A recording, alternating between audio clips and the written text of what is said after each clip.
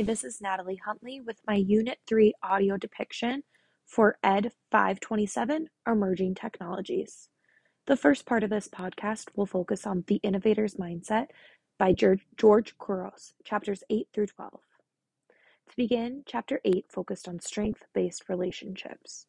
The author said that in order to create more opportunities for our students, we need to focus on areas where they excel rather than focusing solely on their weaknesses. He gave the manager example where a manager focused on their employees' strengths as compared to others that focused on the weaknesses and some that did not even give their employees attention. The one that focused on the strengths, their employees had a 1% chance of being actively disengaged. We need to build each other up to build something together. Chapter 9 focused on powerful learning first and technology second. Technology can be an amazing thing and invites us and our students to move from being engaged to empowered. It allows us to try new things and teach others how to do new things using various platforms. The important thing to note is that you don't want to solely be a 21st century school. You want to be a 21st century school that also has 21st century learning. You need to make sure you're using technology in an innovative way that's not simply an alternative to paper and pencil. You want it to be more than just a cosmetic change.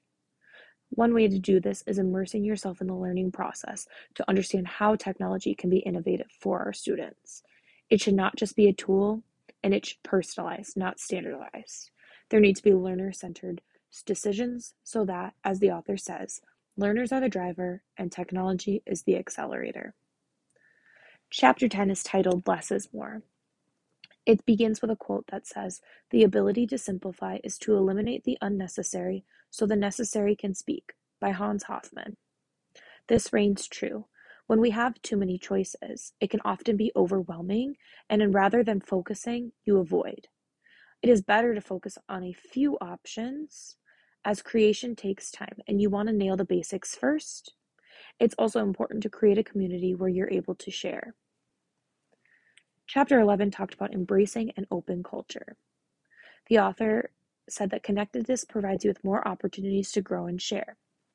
He also focused on some learning communities, one being Twitter, where educators can go to share ideas and learn from one another. You want to make learning go viral.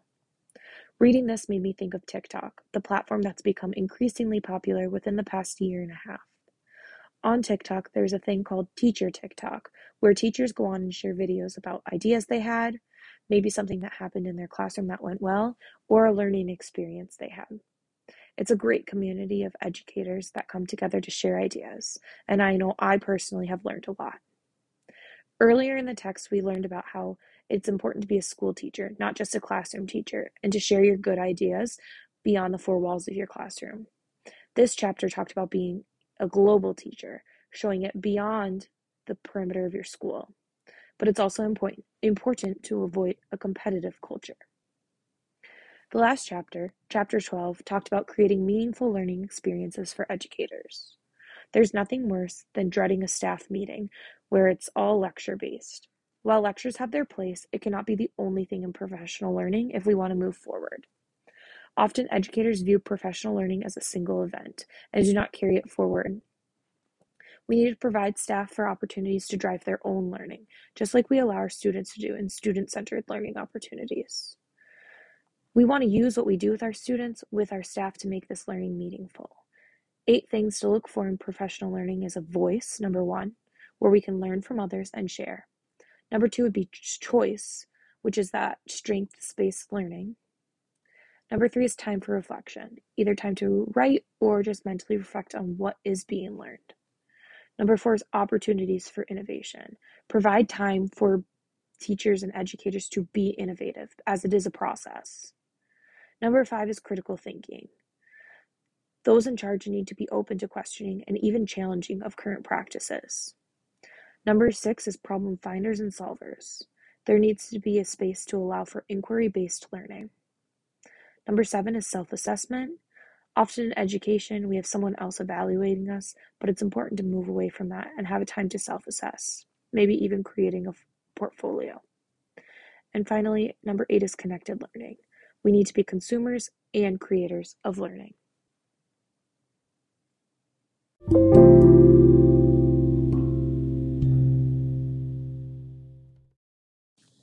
The second part of this unit focused on the TPAC model. TPAC stands for Technological Pedagogical Content Knowledge. It's the knowledge required for teachers to implement technology in their teaching. There are different types of knowledge that intersect in this model. There's content knowledge, pedagogical knowledge, and technological knowledge, and they intersect in a Venn diagram. There can be technological content knowledge, which is what is being taught and how it's changed with technology. Technological pedagogical knowledge, which is how teaching can be changed by technology. And when they're all combined, it's TPAC, which is what is being taught, how it's taught, and how it's changed with technology, a combination of all three.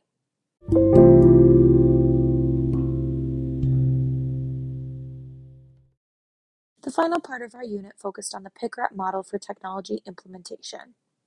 The PIC part of PICRAT stands for passive, interactive, and creative. It's the student's relationship to technology.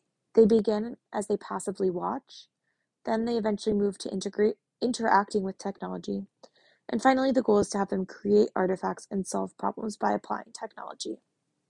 The RAT stands for replacement, amplification, and transformation, and this has to do with the trainer's use of technology. They replace existing models, amplify and use technology to improve upon learning, and finally use technology that cannot be substituted. This is shown with a 3x3 matrix.